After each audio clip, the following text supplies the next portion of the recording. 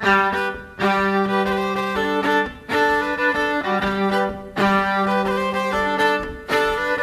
are listening to Country Life with Morgan O'Flaherty on West Limerick 102 FM.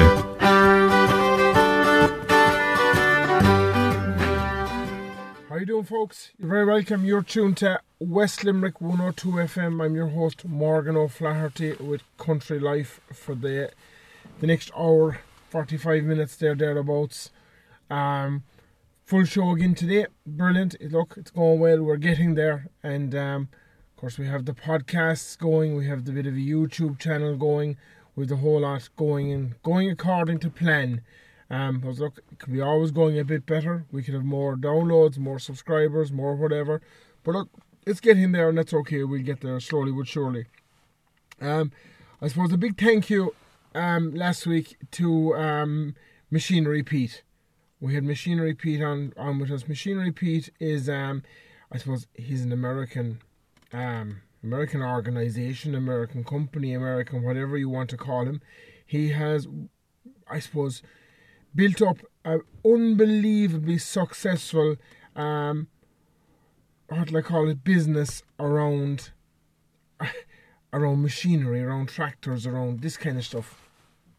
And he came on with us. He spoke with us about some of the machines that are in America, some of the bigger tractors, some of the smaller tractors, some of the stuff that's making absolutely phenomenal, frightening money some of this stuff is making. He spoke to us about some machinery with exceptionally low hours. He spoke to us about a John Deere, I think it was a 4960, which had, I think he said, 14 hours on it. It was parked up for 20 years. He spoke to us. Now, to get Machinery Pete, very easy to find him. He's all over YouTube. Just go into Machinery Pete, or to get him, go onto his website, www.machinerypete.com, and he's thousands and thousands of tractors available there for you to view, or to get on, or to buy, maybe. Who knows? There might be something there for you. And other than that, of course, Machinery Pete, in case you didn't miss it, it's available in the podcast. It's available on our podcast there. Very easy to find again. Just go into Morgan O'Flaherty Country Life on Google or whatever you want to use. And you'll get it up. And along with Machinery Pete, I'm not too sure how many's there, but there's a good few podcasts. Like there's a Ford tractor, there's the Ford car, the David Brown tractor, the Shamrock car, there's Fiat cars and tractors, there's the DeLorean, and of course my own favourite, the Belarus or the Belarus tractor, the Nuffield tractor, William Morris, the founder of the Morris Motor Company, Massey Ferguson, the Vintage Ferguson, the Mercedes tractors, the Crop Cruisers, Farmer Phil, Tony Darmody from Killarney spoke to us on Renault cars. Brendan Griffin spoke to us on his oil collection of oil cans. We also had Peter Love from Tractor Machinery magazine. I'm trying to think who else do we have. And of course we had Farmer Phil. We had Machinery Pete last week. They're all there. They're all available for you to download on the podcast. And maybe if you don't want to download them, you might have someone up the country or someone wherever that might have an interest in David Browns or Fords or Nuffields, or they might have a DeLorean, or they might be into vintage cars or Nuffields or whatever. Get onto it, share it, get on the link and send it on to them. And who knows, they might have some interest in it. Now, this week I spoke to Trevor Mitchell. Trevor Mitchell, you might remember him. He spoke to us going back towards the end of last year. He spoke to us about William Morris and the founder of the Morris Motor Company in the UK, Morris Minor. Of course, I think went in to become the Mini, and the Mini is part of BMW now, and so on and so forth. We spoke all about that. Trevor comes from a very, very good pedigree of car lovers and everything. Trevor has, of course, they have a museum in Kilgarvan, down in South Kerry, just down below, kind of down up the back of Killarney, we'll call it, on your way to Kilmare. Fantastic museum. I've been there several times. it's some place that you can go and go again. I went there and I met Trevor's father, and just a mind of information. We walked around the whole museum with him, and every car, there's a couple of tractors there, everything inside in the museum, he had a story with him, and it was fantastic. It was just absolutely brilliant. It was very, what I call it? It was very, I don't know what the word to use is, but it was very educational, I suppose we'd put it. And like I said, now I spoke to Trevor earlier on in the week. Trevor spoke to me about what he thought, and what's fact and whatever, what makes a vintage car. What makes a vintage car? What qualifies it to be a vintage car? What you need to have. And I suppose he talked to us a small bit as well about buying a vintage car, and maybe buying your first vintage car if that was something that you were considering. Here's what Trevor had to say. Like I said, I spoke to Trevor earlier on in the week. I hope you enjoyed it, and we'll talk to you after. Trevor, how are you doing? Hi Morgan, how are you? Trevor, thanks for coming on with us. I know you were on before talking about the Morris cars, but thanks for coming on with us again. Yeah, thanks for having me back. No bother. We're delighted to have you. Absolutely delighted. You're a mind of information. Well, hopefully, I'm not sure, but hopefully we've some bit of useful information anyway for people. Yeah. Trevor, I suppose we were talking about this before, and we talked about it, and I suppose what we decided we talk about what makes a vintage car, or what makes a classic car, or I suppose how old do they have to be? Because look, sure, I do it myself. You go onto the internet there and you'll be searching through vintage cars, and there's cars up there to me that are not vintage, possibly will never be vintage, but people think because they're, I suppose, maybe might be a convertible or something, they can put it in the vintage section. But I suppose we'll say in your expert opinion, you're below in Kilgarvan there, you're dealing with vintage cars the whole time. I suppose, what's your outlook on what makes a classic car, first of all, I suppose, and a vintage car then? Yeah, it's hard to define a classic car, really. Generally, it has to be something a little bit special, so special in a day, the people have fond memories of. It is hard to define a classic car. Everyone does have their own view of what a classic car is.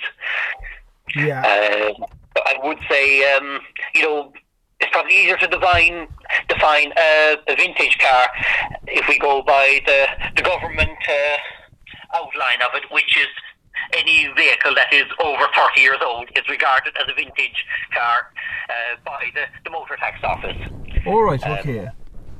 Even though the word vintage is probably the wrong term to use for the sort of cars that the majority of people have, but it's what we've been stuck with, so we'll have to kind of use that. Yeah. If you actually go to the Irish Veteran and Vintage Car Club website, they're a car club. They were set up in 1963 in Dublin for old cars.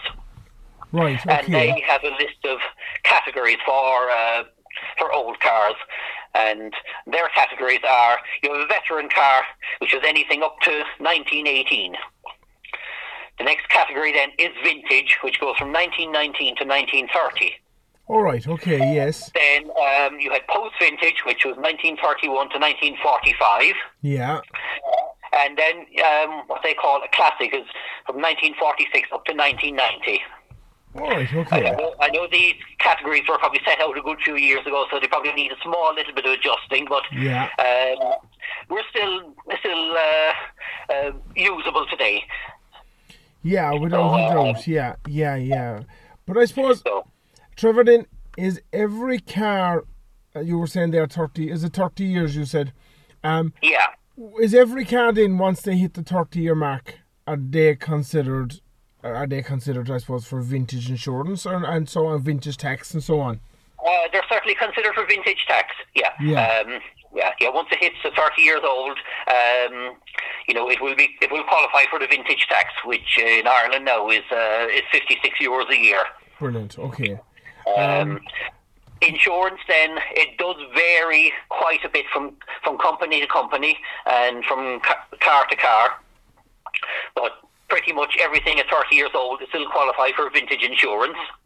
All right, okay, yes. In fact, most things over 25 years of age will qualify for a classic insurance. All right, okay. And is there much of a difference in, I suppose it depends on the company and everything else, but is there much of a difference between vintage insurance and classic insurance? Not really, no. They all work on the same sort of rules and guidelines. You basically have to have an everyday car that you have that is insured, or is at least you're insured on to drive. All right, okay. So it is, it will be, for occasional use. You're on limited mileage as well, possibly 4,000 to 5,000 miles a year. Right, yes.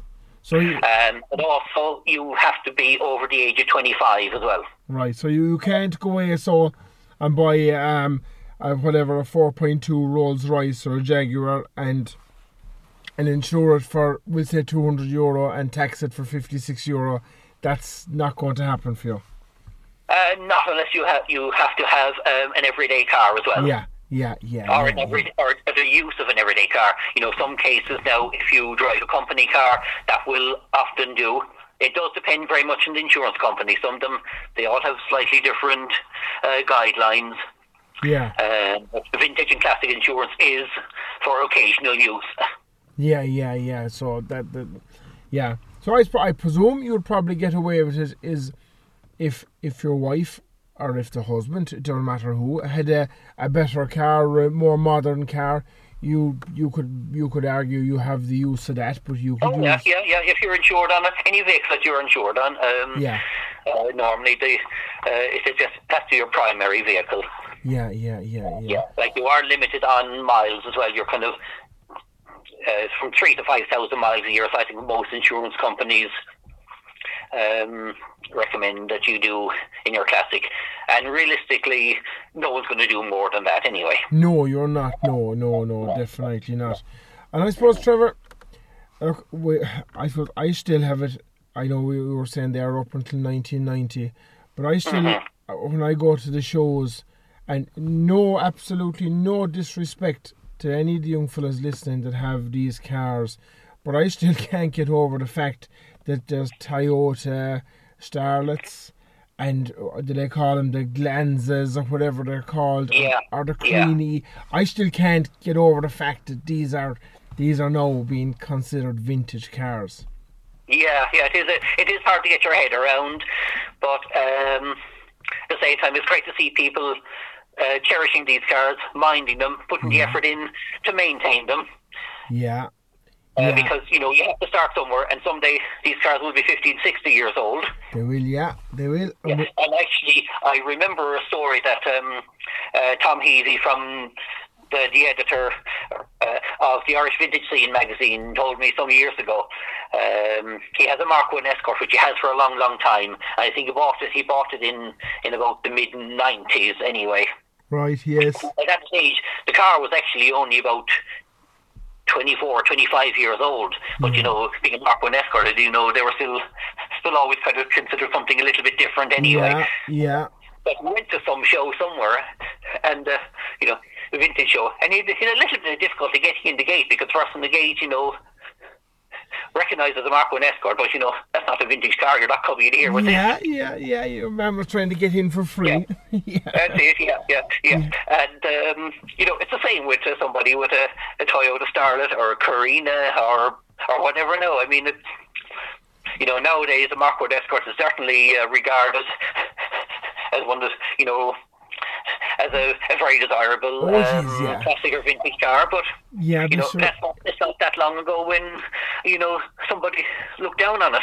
Yeah, sure. I can think back there, when you were on about that fella now, Tom.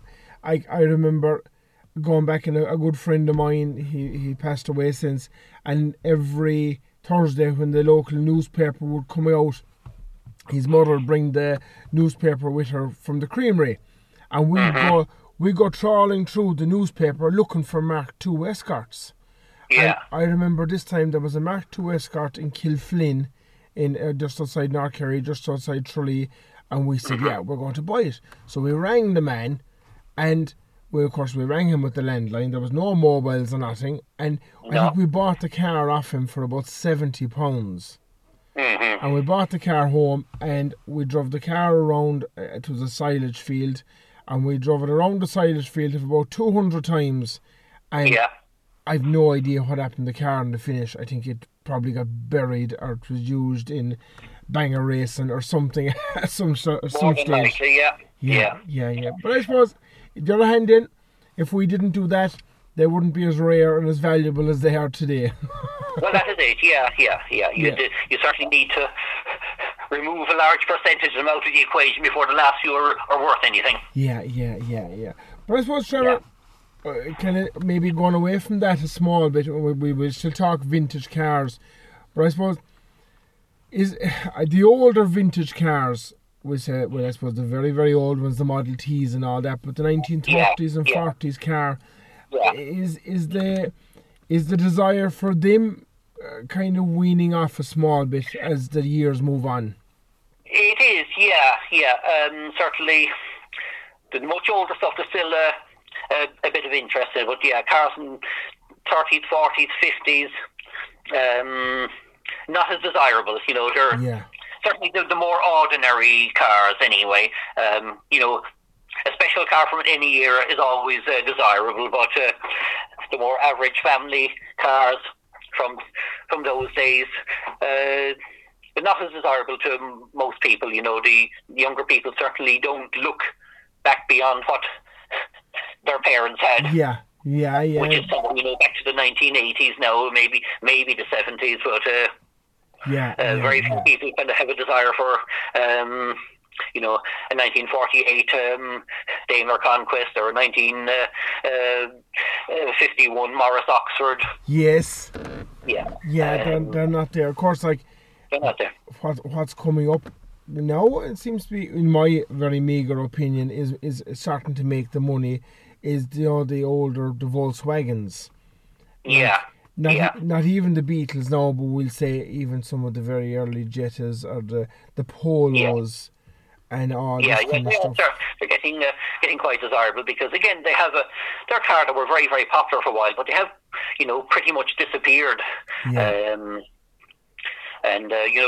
still quite affordable to buy, and parts are still quite readily available for certain cars like that. Not everything, but the Volkswagen range is quite well catered for in spare parts.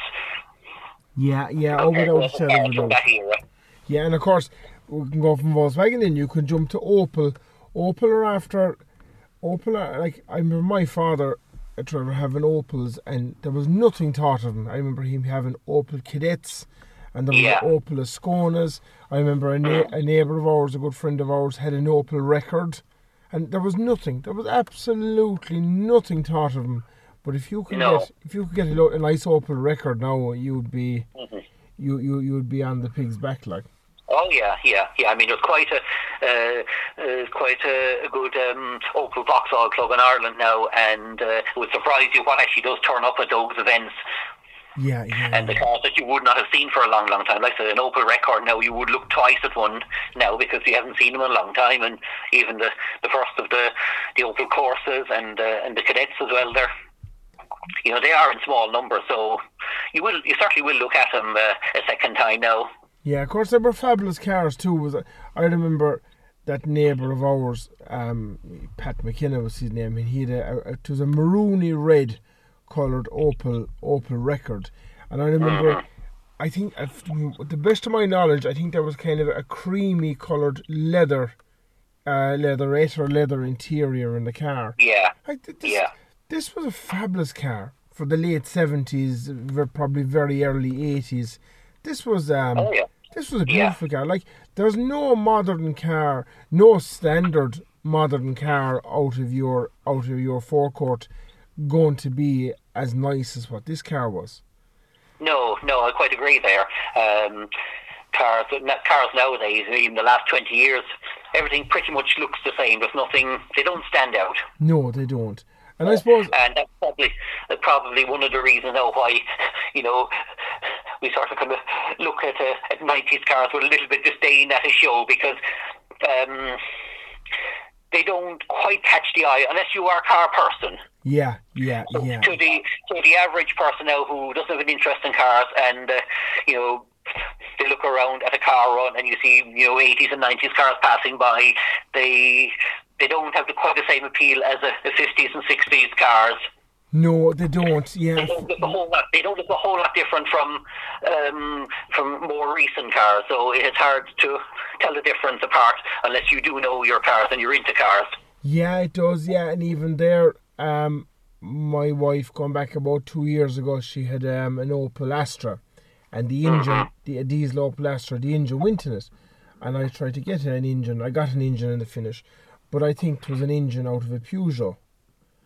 And I was told after it's the same engine in the Peugeot, the same engine in the Fiat, and they had the whole lot. It was just a different alternator, a different water pump, and they were all more or less the same. And the bodywork is the same in a lot of them. Sure, some of them Citroen vans are the same as the Peugeots, and so on and so forth.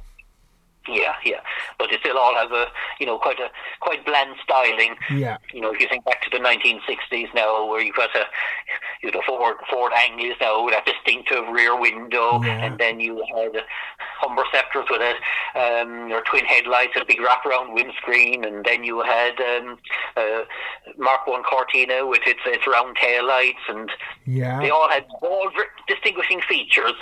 Yeah, but I suppose like I said, in my very meagre opinion, what's happening now, the fellas that are designing the cars, they're all going into a wind tunnel. And they're, no matter whether you're Toyota or Ford or Mazda or Volkswagen or Volvo, and you go into, no matter what wind tunnel you go into in the world, they're all coming out with the same results. So the cars are going to be all very much designed around very, very similar results. That's it. They're all a rugby ball shape with different features on the corners. Yeah, that's kind of about it. And health and safety and everything now, and they're all kind of the same standard. Yeah. But even 20 years' time, you see a road going along the road, you won't look at them the same way. They don't catch your attention the same way that a row of Ford Poplars and Prefect and Morris 8s and anything with running boards and separate headlights will catch your attention. That will catch your attention, even if you're not a car person, you will stop and look. Just because they're so different. Yeah, the chrome and everything and the side skirts. That's all gone, and I don't know. Sure, that's it. Trevor, if you could stay with us another while, we might just take a quick ad break, if that's okay with yourself. Yeah, that's fine. We'll come back to you. Guys, you're tuned to West Limerick 102 FM. I'm Morgan O'Flaherty. We're talking to Trevor Mitchell this morning about what makes or what is a vintage or a classic car. How you doing, folks? You're very welcome back. You're tuned to West Limerick 102 FM. I'm your host this morning, Morgan O'Flaherty with Country Life. On the phone with us this morning, we're talking to Trevor Mitchell from Kilgarvan. Trevor's talking to us about a vintage car, or what makes a vintage car, or what is a vintage car. Trevor, before we went to the ad break there, we were talking about, I suppose, vintage insurance and vintage tax and all this. We say if some fella is driving around in a car this minute and he wants to buy a vintage car and it's going to be vintage in a year or 2 years or something, how do you go about? Do you have to get it registered to make it vintage, or what happens, or what's the process there? Yes, you do. Like I said earlier, a car will only be eligible for vintage tax once it's 30 years or over in age. In order to get this, you actually have to apply to the motor tax office to change the classification from private to vintage category.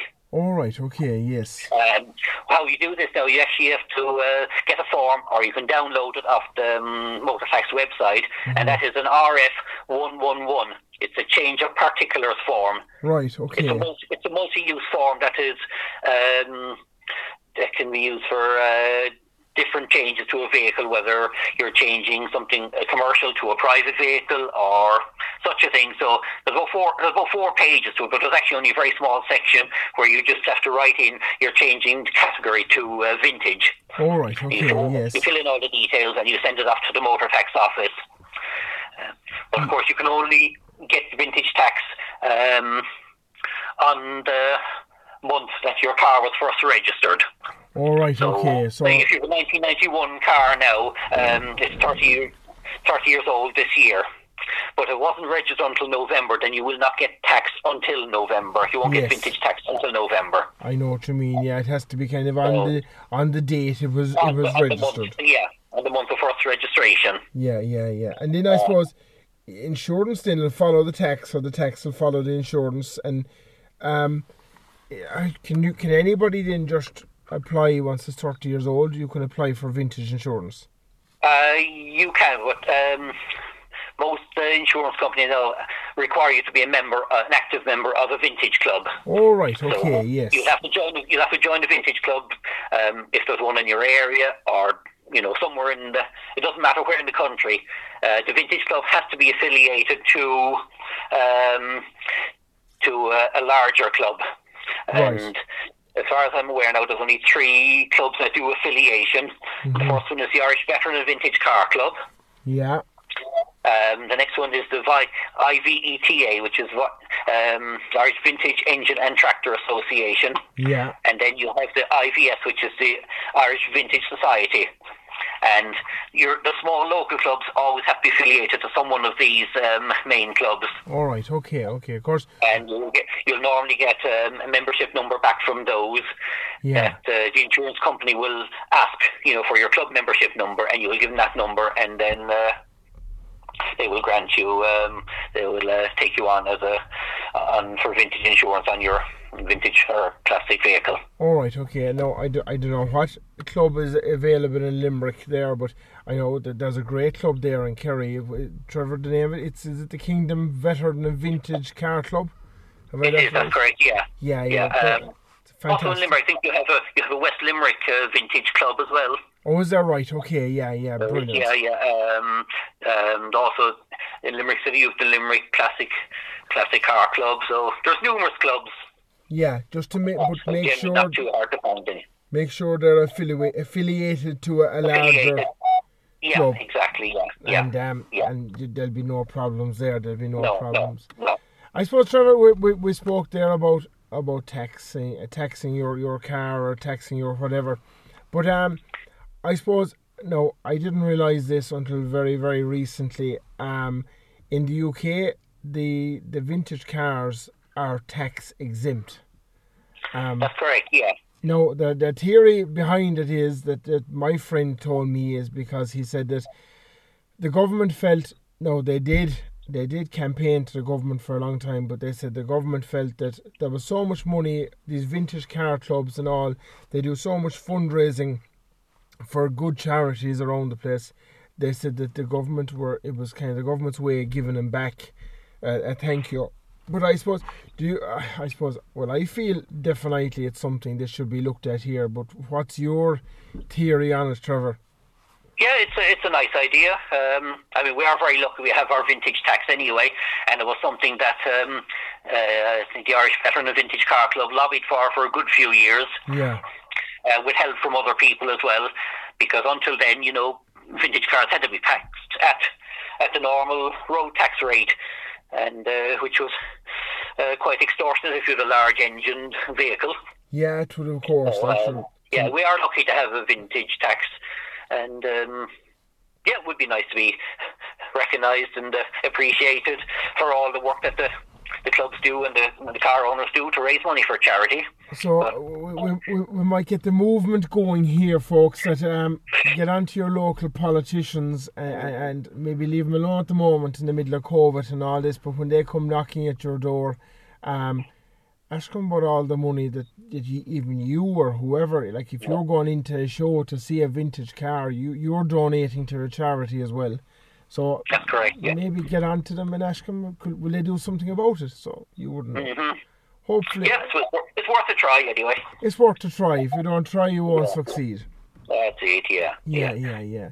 But I suppose, Trevor, then we're talking about vintage cars and everything else, and the buying of a vintage car or the buying of a classic car, what would you recommend? I suppose we won't recommend brands because everyone has their own brand or their own. Exactly. Yeah. But yeah. Going out into a shed and maybe find a car that's thrown inside in the shed with the last 25 years, and you buy it for €500 or €600 or whatever the price may be. Would you recommend that to someone, or what would you be thinking? That is down to the person's skills, really. Yeah. Yeah, I mean, restoring a vintage car is a fairly major project, and you really do need a well-equipped workshop and plenty of experience to restore a car that's been off the road for many, many years. Yeah. You can pay someone to do it, but really, the car will be quite valuable in order to justify paying labour and parts to get something restored. Yes. An example now, we'll just take something like 1980s Mark II Golf. Right, yeah, nice car. You wouldn't buy one of those. You go and buy like a 1300 5-door Golf, and you bring it home, and it'll probably might need a couple of wings, maybe sills, and then it'll need respraying, and then it'll probably need an exhaust, other bits and pieces, and you could easily spend, if you're paying someone else, you could easily spend maybe €5,000 or €6,000. Yes. To somebody to do that. Yeah. Whereas, realistically, the car probably is not worth that. You try to sell it in the morning, it's probably a €3,000 or €4,000 car, regardless of how nice it looks. Yeah, correct. Yeah. But you go and buy a Golf GTI of the same age. It costs the same money to put wings, doors, sills, and paint it. Yes. But you have a car, that's probably worth €8,000 or €9,000. Right, yes. You were to try to sell that, you will have plenty of inquiries, and you will probably you'll certainly get what you put into it anyway. Yeah.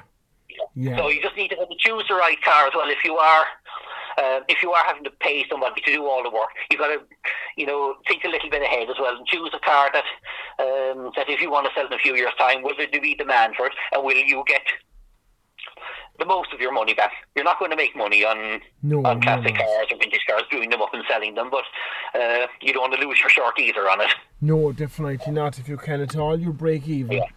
Yeah. Like, I'm not saying that you should ignore all basic models of cars and the least valuable versions, because they all need to be saved as well. But there's possibly someone out there who has the skills to do it themselves, and they can afford to do it. Yes. At smaller money, and therefore save that car. Yeah. If you understand where I'm coming from.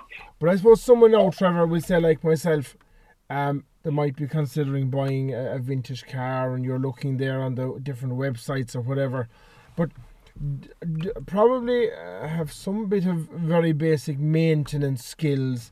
I wouldn't have the skills to go welding or changing sills and all this kind of stuff. Yeah. But I suppose at the same time, then you don't have the money to buy a €5,000 or €6,000 car, but I don't want to buy a €500 car, because as much as I think I'm going to do it, I know in my heart and soul I never will be able to do it. Yeah. Have you any kind of recommendations for someone, we'll say, in that kind of, I suppose, ballpark, or in that situation? As in car make, or? I suppose, car make, or I suppose, what would you recommend? I suppose, like the man said, a rolling project. Yeah. Rolling projects are out there. What I find in this country, especially, everything is rusty and everything does need respraying. That is the biggest expense in any car. Mechanical work, and the majority of cars is normally the easiest thing to do. Will certainly will not cost as much money as paint work and welding. Yeah. So I suppose you do need to try and find the car with in the best bodywork condition anyway. Yeah. There are cars there that, have been sitting idle for a few years and will need brakes doing and possibly clutch doing and will require tyres. And may even need a little bit of paint work, but when you get into full resprays, that is where the money goes. Yeah. Well, like even you said like it'll require, if a car require tyres, like minimum you're going to spend is €50 on a tyre. Yeah. That's €250. It is, yeah, but they are keeping you off the ground, so they're probably a wise investment. They are a safety issue, really. If you consider the amount of mileage a tyre can do, they're good value. They are, yeah. But no, it is hard to kind of recommend something. You probably do need to look at your budget, look at your skills. Yes. Also, if you're buying a classic car, you really need storage. You need to keep it under cover. You do, yeah. You do, yeah. Yeah, unless it's even something up into the 1990s. At this stage of life now, they need to be mined and a bit kept in out of the wet. Yeah, correct. Because the less you use a car and standing outside, the more chance of water gathering and lodging in places and starting rust. Yes. A car that's used every day, it doesn't bother getting wet because, 2 or 3 miles down the road, the wind has blown the rain and the dampness out of the corners, the engine is warmed up, the inside is warmed up, the metal becomes dry. Yeah. And we said, Trevor, someone there now that might be listening and they're thinking about that they are going to buy or thinking about buying a classic car or whatever, a vintage car. In your opinion, what's the next line of cars that are going to become collectible? Oh, that's a hard thing to answer. Yeah, it's how long is a piece of string, really? Exactly, yeah. We said what's next week's lot of numbers? Yeah, if you know them, take some on to me there. I suppose, in my opinion, cars do need to be some little bit special, be it a sporting version of a car, or maybe a fairly luxury car. Yes. Generally, kind of family saloon cars, family 5-door hatchbacks, those everyday car, they're never going to be terribly valuable. Yeah, no, they're not. Yeah. No. I mean, they need to be saved as well because people still associate with cars that their family had, but they probably won't be investments. Yes. At the moment, though, things like GTIs, Golf GTIs, Peugeot 205 GTIs are actually climbing quite well in value, compared to a few years ago. Right. Yes, there's more being taught. Other sporty type cars from, sort of like the 90s upwards. Yeah, but I suppose they are definitely more collectible anyway. Yeah. But I suppose then when you go down the likes of even that Peugeot, the 205, the GTI, they look the same, they look whatever, but the GTI badge is going to make them a bit more desirable. Yeah. But I suppose, then you say you're going to be putting them into the shed, and of course you have what you didn't have 20 years ago or 20 years earlier, you have a heap of electrics. Yeah. And I suppose you have electric windows, there's probably other stuff, there's electronic ignition probably in a lot of them. Yeah. And ECUs. Cars like that really need to be bought in running order. Project, a major project that's been abandoned for 5 and 6 years out in the wet or inside in the poor conditions is probably best to be avoided, really. Yeah. I suppose they're not that old that you can find one in driving order somewhere. Correct. And I suppose another thing for people that might be going looking at a car, and one thing I do myself when I'm going looking at a tractor or going looking at whatever, I'll always look at the conditions of where it is. Yeah.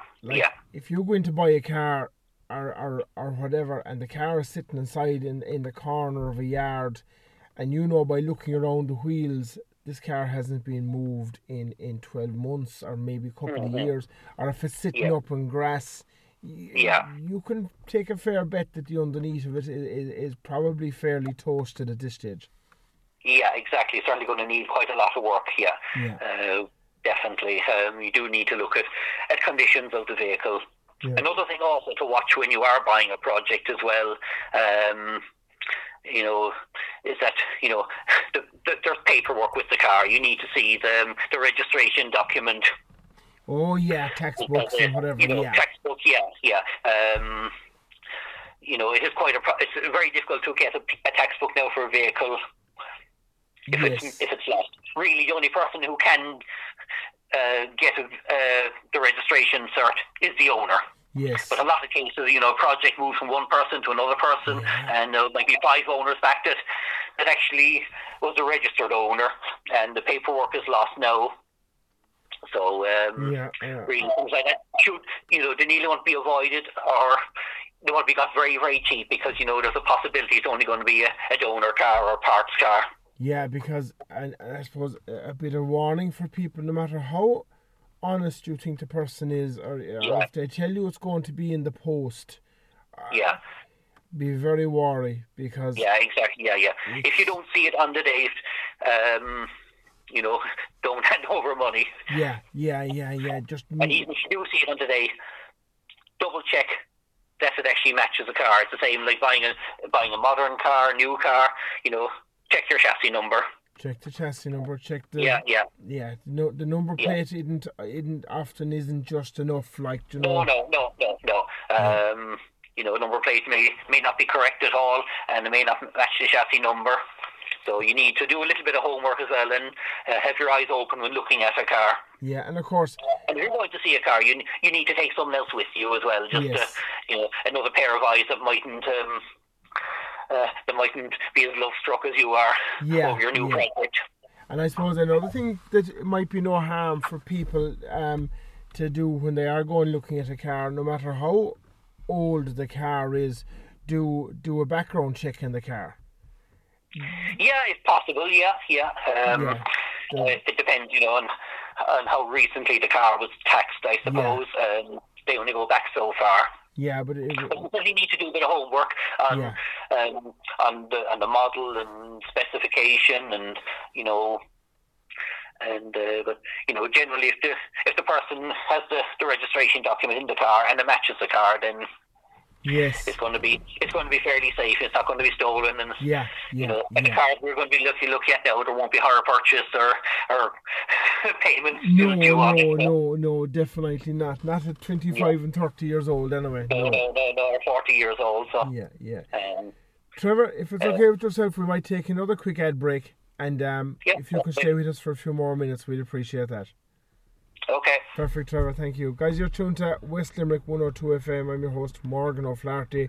We're on this morning here with Trevor Mitchell, and we're discussing, I suppose, what makes a vintage car, or what is a vintage car, and what buying a vintage car, and so on. We'll be back to you after these. How you doing, folks? You're very welcome back. You're tuned to West Limerick 102 FM. I'm your host, Morgan O'Flaherty. This morning we have Trevor Mitchell. And Trevor, we're talking to Trevor about, I suppose, what makes a vintage car, and I suppose restoring a vintage car, and make different makes and different brands. Trevor, I suppose we've been talking about tax and insurance and buying a car and looking at a car and all that. We'll say you have the car bought now, and you have the car at home, and the car's inside in the shed, and the car needs a couple of bits and pieces. Are you better off to kind of try and, if you can, buy, I suppose, second-hand parts, or are you better off to go away and try and get spurious parts, or what's your opinion on the whole matter? Depends entirely on the car. Yeah. Some makes of car are very, very well catered for in spare parts. I mean, British cars especially, you take Morris Minors, MGs, Land Rovers, Jaguars, even Triumphs, pretty much everything, Minis, everything is available new for them. All right, okay, very good. If you're into Japanese cars now, it can be a different story. Toyotas probably aren't too bad, but if you have something like a 1981 Honda Civic, I'd say you're going to be in trouble. Yeah. Parts will be very, very limited. Second-hand and new. You'll probably get service items, brake pads, steering joints, filters, okay. Body panels, I would say, would probably be very, very much non-existent new. So your only option would be to try and find second-hand panels. Provided you can't repair what you have already. Yeah, and at that point, if the car was 1980 or 1981, most scrapyards are going to have them bailed at that stage. Yeah. I mean, you go to scrapyard now and you literally struggle to get parts for a 20-year-old car because they have them bailed and crushed. So you do need to think a little bit of what you're actually buying as well. Yes, I suppose so. Part availability. If you're buying if you're buying a restored car or at least a rolling project that's in running order, needs tidying, it's not so bad. But you do need to be checking likes of eBay now for bits and pieces. Yeah. And even buy bits if you don't need them. If they come at handy money. Yes. If service items, be it a head gasket or brake pads or a clutch or anything like that. If you go to a lot of vintage shows now during the year, they often have an auto jumble section, and there's somebody there selling a bit of new old stock parts from a motor factory or a garage, and they'll often have bits and pieces. And if they're for your car, if you don't need them, buy them, because they may not be there again. And if you come to sell your car in a few years' time and somebody else, well, where will I get parts for it? And you hand them a little box of bits and pieces. Yeah. And it could be the difference of selling the car or not selling the car if he goes away with 100 quid worth of new parts inside in the box. Yeah, it'll make your car that bit more desirable. It will, yeah. And we'll say, talking of parts then, I suppose, you were saying the English cars, the Triumphs and the Morrises and all them, and the parts are very, very much available for them. Yeah, they are, yeah. Yeah, that's a small bit. There are specialists for most classic cars out there. Opel stuff as well. They all have their specialists. Do take a little bit more searching to find them, but you'll still get stuff. I mean, Ford is quite well catered for especially in body panels and mechanical bits. Yeah. But actually, the newer the car, the often harder it is to get bits and pieces for. All right, okay. Certainly, 80s and 90s cars now, I think you certainly will struggle to get body parts, trim parts such as bumpers, grills, headlights, taillights. Yes. You really will be just depending on second-hand parts in a lot of cases for newer classics. So you could end up with kind of 2 or 3 cars at the back of the shed to get one car kind of going. Yeah. It's often an option, really. If you have the space, there's nothing wrong with a donor car because there's always going to be something on it. There is, yeah, and even if you only wanted 1 or 2 pieces of it, there's going to be somebody else that wants 1 or 2 pieces as well. Exactly, So, sometimes it might be something as silly as a special bolt. I mean, you break a bolt, you lose a bolt out of some part of the car, and if you go to a donor car, you're more than likely going to have it there. Yeah, without a shadow of a doubt. And it's there for you and it's yours. Yeah. It is, yeah. And I suppose, Trevor, we were talking about cars. We say you have your car bought now, you have the car restored, and you're happy with the car, and the car is going and driving and everything else. But what about NCTs then? What are we going to do with NCTs? I know that you still have to NCT your car up till 30 years. You do, yeah. And from 30 years to 40 years, you still have to NCT it, but it's every 2 years. All right, okay. And when a car reaches 40 years old, it's now exempt from NCT. All right, okay, I didn't realise that. The same will also apply if you have a vintage commercial vehicle, such as a vintage Land Rover or a vintage van. If you're not using it for business purposes, yes, the same rules apply. You will get a 2-year NCT between 30 and 40 years, or 2-year CVRT between 30 and 40 years. I would say that, I suppose, like, if I carried my car for the NCT, which it's actually due in March, Are they strict with, we call it a modern enough car, or are they just as strict with a 32 or 3-year-old car as they are with a 10-year-old car? They are, yeah, the same test. There is no leeway. The NCT test is really the minimum standard that's required for on our roads. Yes. So everything has to meet the requirements. Emissions is the only thing that is there's a much wider scale on emissions if they're over 30 years old. In fact, I think it's even less than that. You know, if a car, I think pre-1995 now, the emission levels are much higher. So right, okay, you're allowed greater emissions. Whereas, I mean, cars from 1995 onwards, you want the equivalent of fresh air coming out the exhaust. Yeah, you do actually. But you are allowed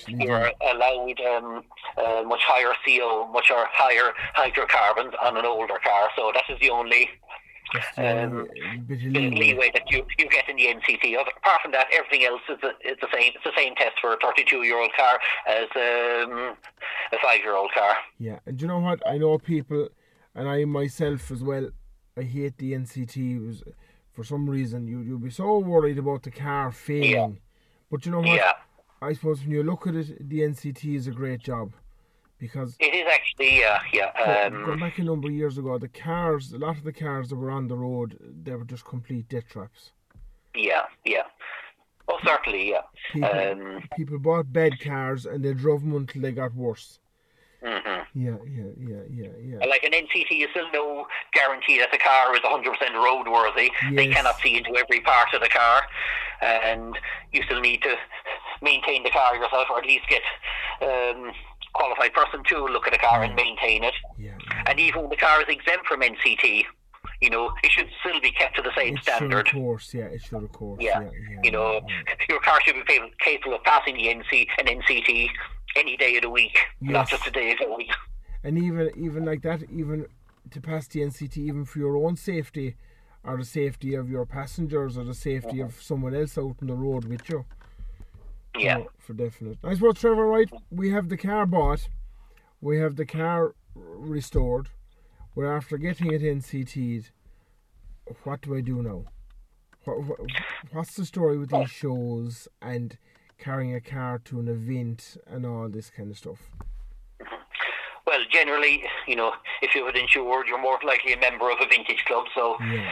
All vintage clubs hold some couple of events during the year, be it a static show or a road run. So you'll certainly get notification of your own club doing something. So yeah, you just turn up and enjoy, really. Turn up and enjoy and sit in the car. I mean, take the family out. Involve the family. If you've got young kids, they really do enjoy it. Going to vintage shows and car runs, it is a social thing. It is, yeah, without a doubt. Yeah, it's not really the drive through the countryside is nice. It's part of it. You might end up going to a place, a travelling road you haven't travelled before, but it's actually stopping and chatting to people. It is, yeah, and like all the folks listening here know that I'm a real tractor man at heart, but yeah, I'm after, I don't know, am I after getting it or buying it, or what am I after doing? But I'm after buying a Triumph Herald. Oh yeah, very nice. I'm kind of looking forward to going to the shows and talking to people. People will ask you questions and they'll come up and they'll tell you, oh, my father had one of them, or my mother, or my uncle, and you'll make some great friends. Like you'll admit it, Trevor, and I always admit it, I have made some unbelievable friends through vintage. Yeah, and everyone has. And if you're new to the vintage scene and your first time going to a show or going to a rally and no one, and no one comes over chatting to you, the best way to get someone to talk to you, go around, open the bonnet of the car, and within 5 minutes there'll be a bunch of heads stuck under the bonnet, and you'll all be chatting. Yeah, they're like an open bonnet is like opening a pot of jam when there's rocks around. Yeah. People you've never seen before will be under the bonnet looking. Yeah. Just because the bonnet has been opened. It doesn't matter what you are driving. Yes. Be it a Rolls Royce, an E-Type Jag, or a Toyota Starlet. Somebody will stick their head over the bonnet.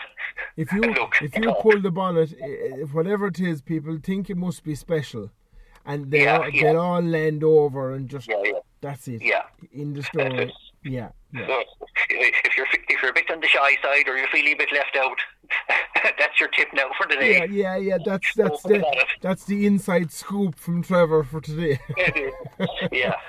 No, but like it's like I often say here, Trevor. Like I mightn't know your name, I mightn't even know where you're from, but like I met you before. You're at the Vintage. I know you have a Morris Minor or a Mark II Escort or a Mark 1 or whatever, Cortina. It doesn't matter, you know. That's it. That's where I know you from, and we'll speak and we'll talk at the next show and everything. That's it. But the social side of things is great. You know, if you go to actually car shows now, a lot of them are around. You know, some clubs now incorporated with their sort of their annual agricultural show or just their show for the village as well. And there's always lots of activities for kids and things as well. So you can bring the family. They get to enjoy. They go into bouncy castles, or they go and kick a football through a goal, or they go and somebody's usually got pet rabbits and ponies in the corner, and they go and look at those and. Correct. Something for everybody as well, a show. So I think you need to include the family because they will possibly be the future vintage people as well. Yeah, without a shadow of a doubt. People don't think of that. Yeah, you know, you mentioned their bouncing castles, Trevor. I have an unbelievable hatred for bouncing castles. Oh, we all do, Yeah. Oh my God! Every time we go to a show or anything, I have two kids and. The bouncing castle, and someone used to stay and mind them. Yeah. Soon. But sure, look, that's it. It's all fun. It is, yeah. It's all fun. No, kids do actually enjoy going out on the runs too. I find anyway. Oh, they do without a shadow of a doubt because, even this car that I'm after getting. I don't have it yet, but I'm hoping to get it very shortly, and it'll need a bit of work. But like, I know it myself. My young fella here, he's 11, and he's on about it. Like, oh yeah, Dad, we'll better go here and we'll better go there. And he said we'll better go on a picnic. So they've a picnic planned already down to Valinch Island, and we don't even have the car yet. That's it, yeah. Well, it's nice to something to look forward to and a bit of a goal, isn't it? Yeah, a goal. That's my target. It's the slate quarry below in Valinch Island, folks, in maybe 12 months' time. That's it, yeah. And hopefully by then there might actually be a few places open that you can go and visit, but if not, the picnic is a good idea anyway. Yeah. We're short of now was the old wicker picnic baskets. Yeah, well, I just bought one the other day. I got it off eBay, actually, and it landed in the post, and my little girl saw it yesterday. And, Dad, if it's fine on Sunday, can we take the picnic basket and go for a picnic? Yeah, you have to stay within your 5 miles, Trevor, but you'll be okay. That's it, yeah. So we'll probably pull the Mini out of the museum now and go for a spin up the road to the top of Borland, where hopefully the sun might be shining. Yeah, hopefully. Trevor, I suppose... I nearly forgot about it, to be honest, but for our listeners, I mightn't know who you are. I mightn't have heard you on before with us. You have an absolutely fantastic facility below there in Kilgarvan, where you are. You know, I've been down there a few times, and it's someplace you could give hours and hours around. You have a fantastic car museum. We do. Thank you very much. Oh no, it's brilliant, folks, and like. I said it there at the start, Trevor, before you came on. I was down there a couple of times, and I remember one time I went down and I met your father, and he carried me around to every car, and he had a story about every car, and where you got the car, and it was brilliant. It was just fantastic, and you could hear the passion in his voice for the stories he was telling us, and for everything else, like.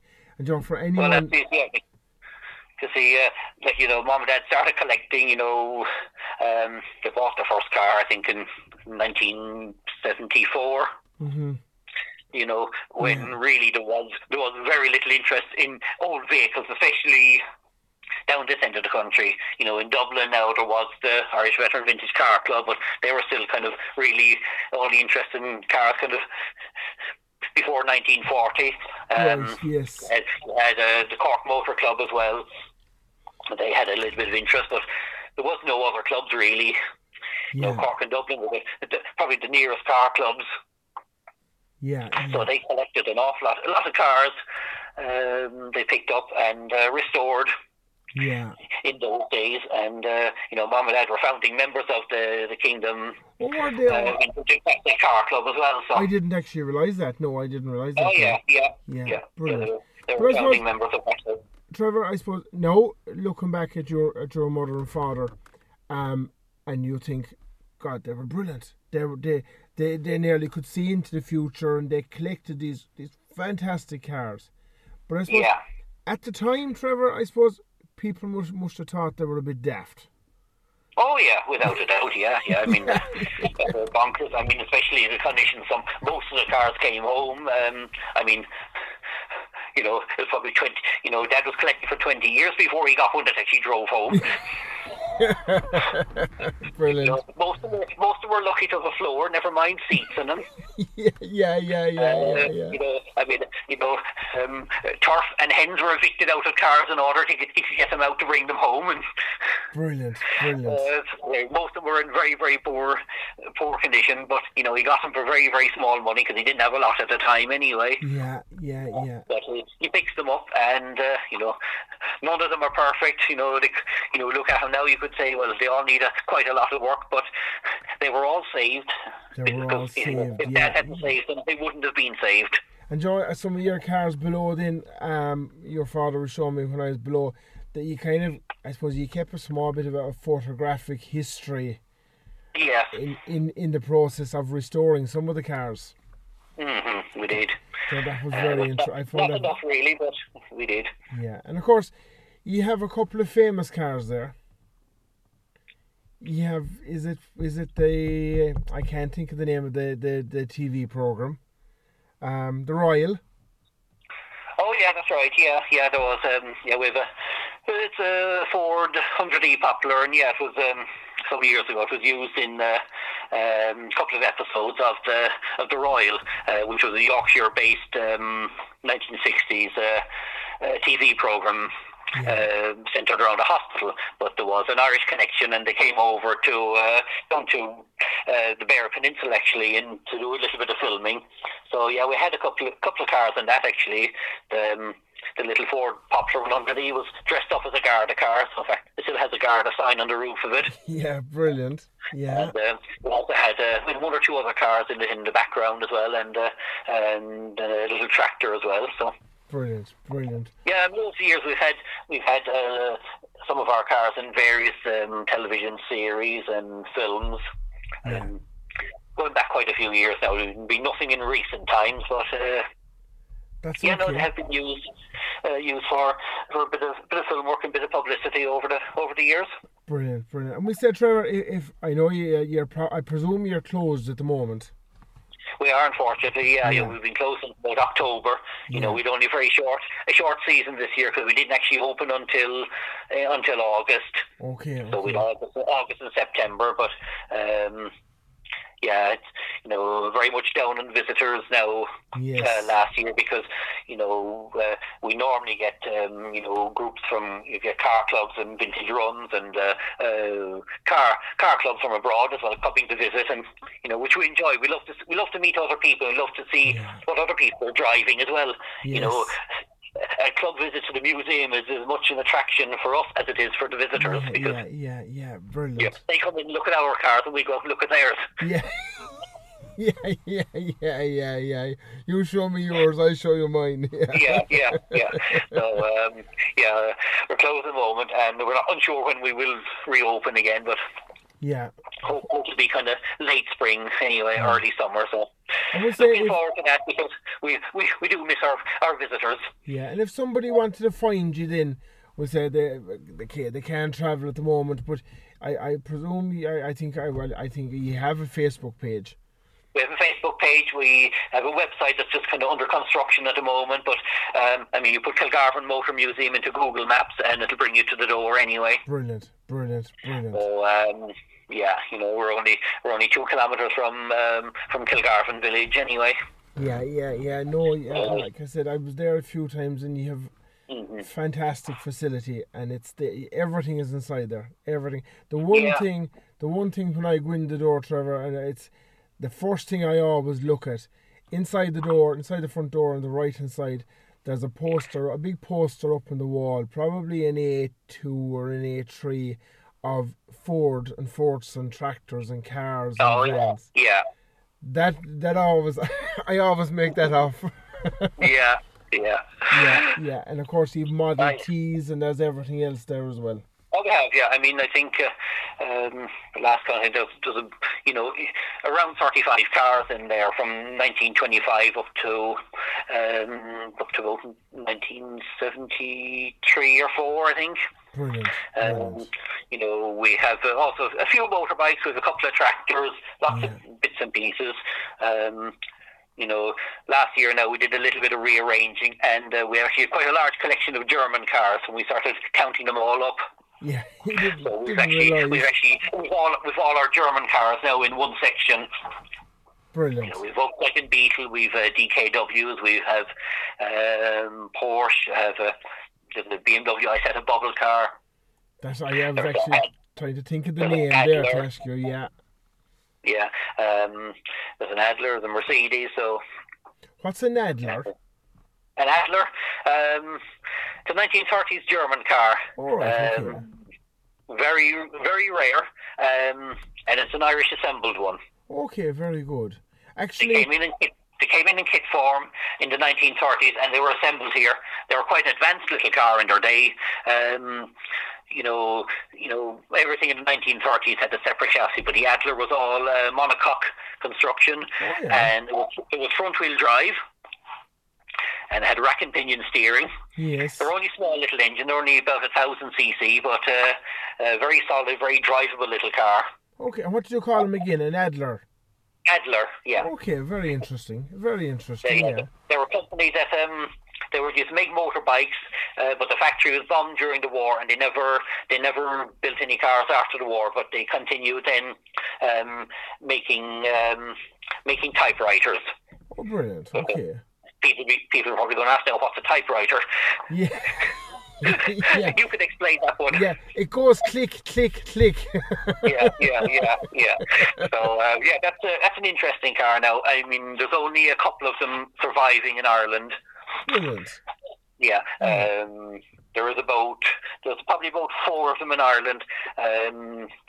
Maybe 5 of them. I think 2 or 3 of those are of the original Irish assembled ones. The others have been imported. And where were they assembled at that time, Trevor? They were assembled in Dublin.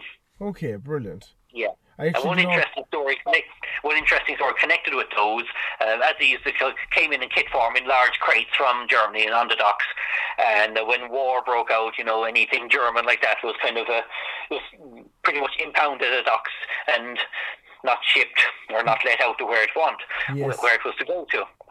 So after the war, anyway, there was still 12 boxes of Adlers at the docks. Yeah. And an enterprising man by the name of Stephen O'Flaherty bought them. And he assembled 11 cars in 1947, even though they were pre-war cars, and kept one for spare parts and sold them.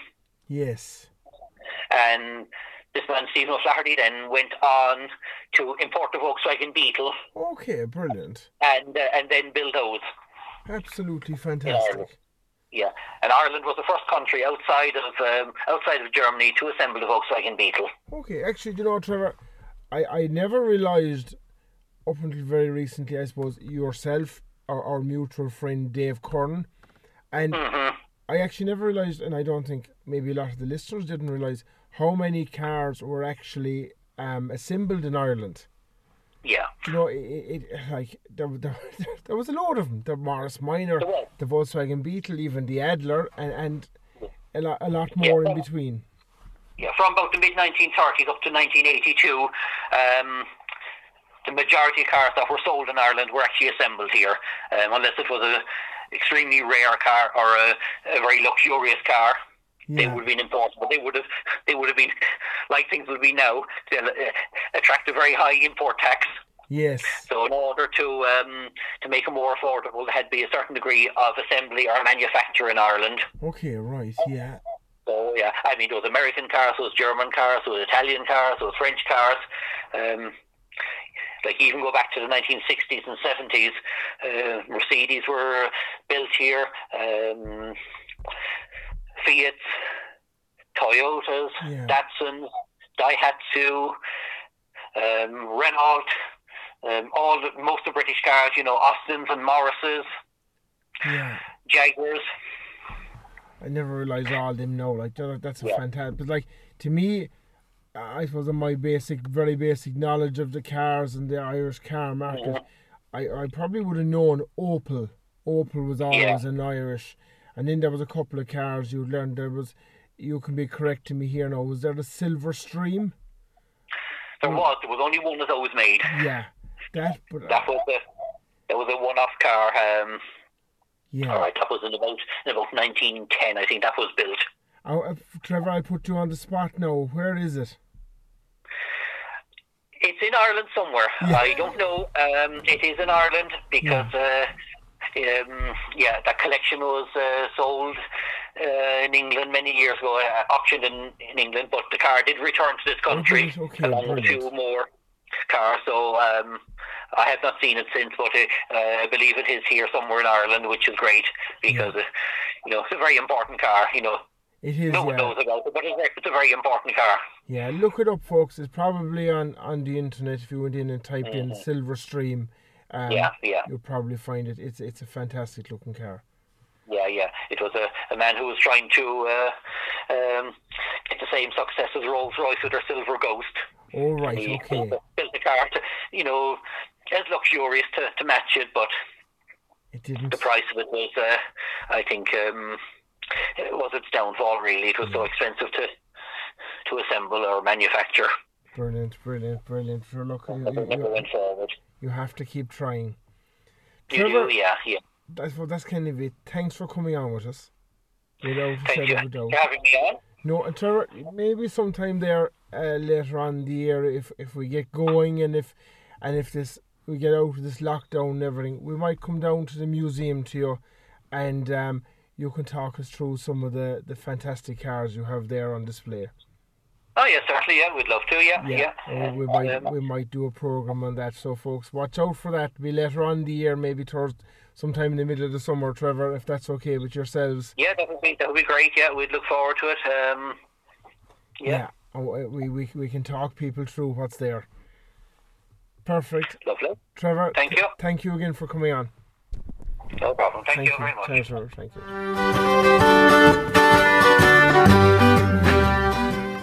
Well, folks, how are you doing? I hope you enjoy that. I love talking to Trevor. Absolutely love talking to Trevor because he's a mind of information. He loves what he does. He loves his cars. He loves all that kind of stuff. And like I said, they have a fantastic, absolutely fantastic facility there below in Kilgarvan. If we get out of this lockdown, which we are, there's no ifs, we are going to get out of it very shortly. Get out of this COVID. Go down. Oh my God, it's a fantastic, fantastic facility below there. Just check it up. He's on Facebook, Kilgarvan Motor Museum, or Google it into Google Maps, whatever, you'll find it straight away. Thank you again, Trevor. Brilliant. Hopefully you'll come on with us again and we'll discuss something else. I'd say you could come up with any subject matter regarding vintage cars for Trevor, and he could talk to you about them all day long. I suppose for ourselves, thanks again. Last week we spoke to Machinery Pete from the US. Brilliant, Pete. Thank you again very much. All that is available on the podcasts. Just go into Morgan O'Flaherty Country Life, and the podcast will come up. And like I said, there's the Mercedes tractor, there's the Nuffield tractor, there's the DeLorean car, the Shamrock car, the Ford car, the Ford tractor, all of that. It's all there. Get on there, check it out. And of course, we also have the YouTube channel.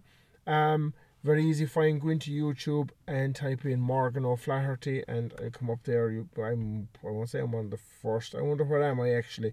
Let me give a quick search. I'm going to go on to YouTube if we have reception here. Hang on now a minute. Bear with me, guys. Morgan. Morgan. Oh, Flaherty. And we search it. And the first one that came up. Brilliant. And I have 99 subscribers, lads. Come on. Who's going to make it 100 for me? Brilliant.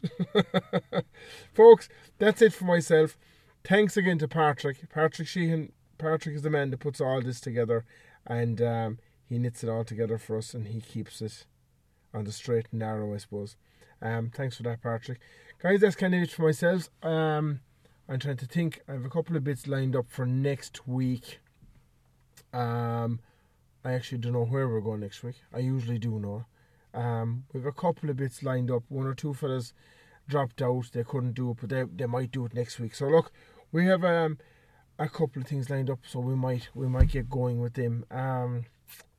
So look, tune in Friday morning. It'll be a surprise for you, and we'll discuss vintage cars, vintage tractors, vintage machinery, vintage something.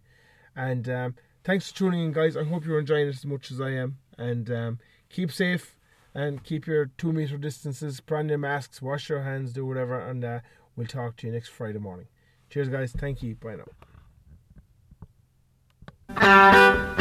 You have been listening to Country Life, Morgan O'Flaherty on West Limerick 102 FM.